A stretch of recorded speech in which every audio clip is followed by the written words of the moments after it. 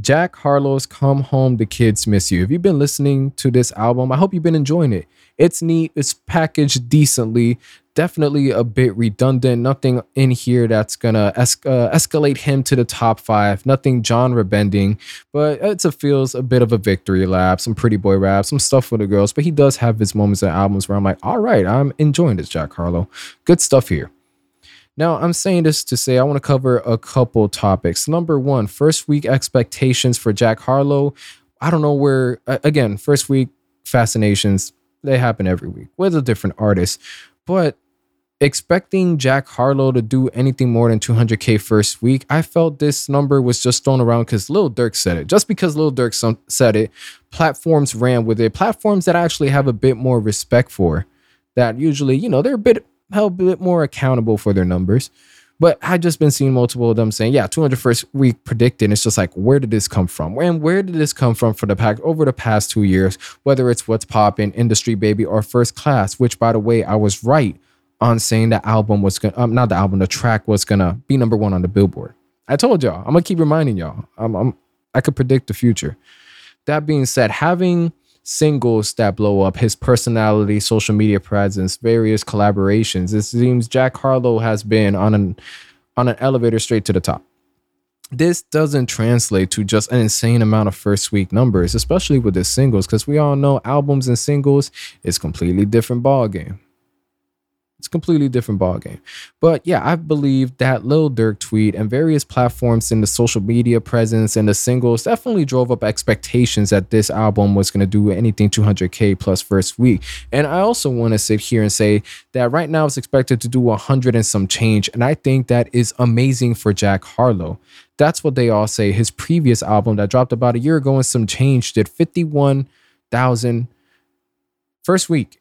It debuted in the top 5 for the Billboard 200, and a year and some change later, you have another album out, doubling those numbers. That's amazing growth. That's amazing growth. As far as quality, feel free to, however you genuinely feel about the album. I mean, it's your opinion, but at least have some constructive criticism. If we're just throwing out mids, or we're just grabbing a Pitchfork review and a Fantano review to summarize your listening experience, get out of here. Get out of here, grab your headphones, throw them away, never listen to music again. We don't want you around here. And it's important to understand the social media presence, or, I would say the amount of hate Jack Harlow's been getting recently for this album. And I like to tread lightly here because I feel people that genuinely listen to it are not going to come out here and say it's ass, it's terrible.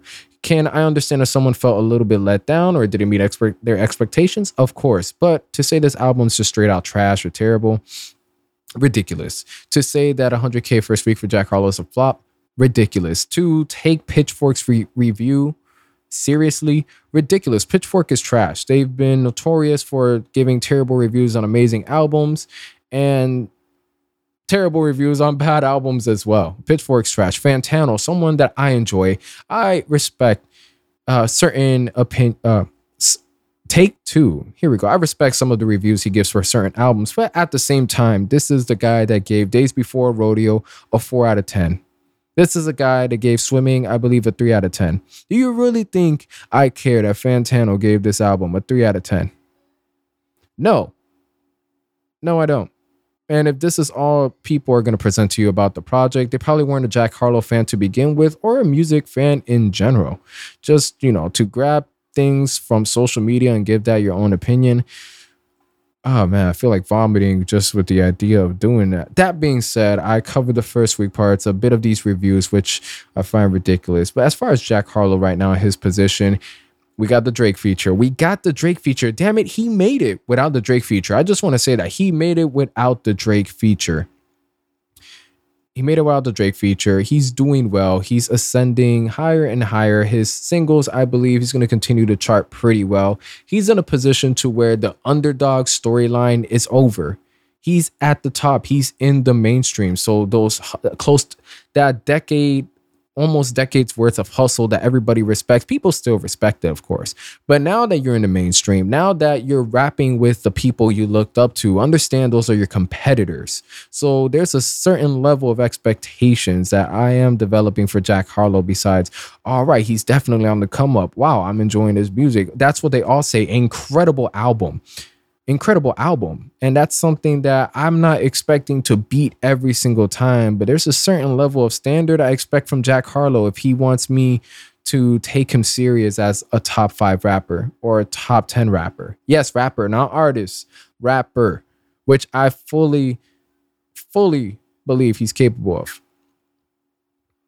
So as far as the numbers, got it reviews, got it social media, online hate, y'all know how that shit goes. But I just want to say that, man, Pitchfork, stop it. Stop it. I don't want to hear nothing about Pitchfork. But as far as Jack Harlow as an actual rapper, again, I have individual tracks that I'm going to give you the reviews for coming out soon. And overall, my experience with the album, it's neat. But I just want to say Jack Harlow in 2022, 100K first week, absolute win. Absolute win.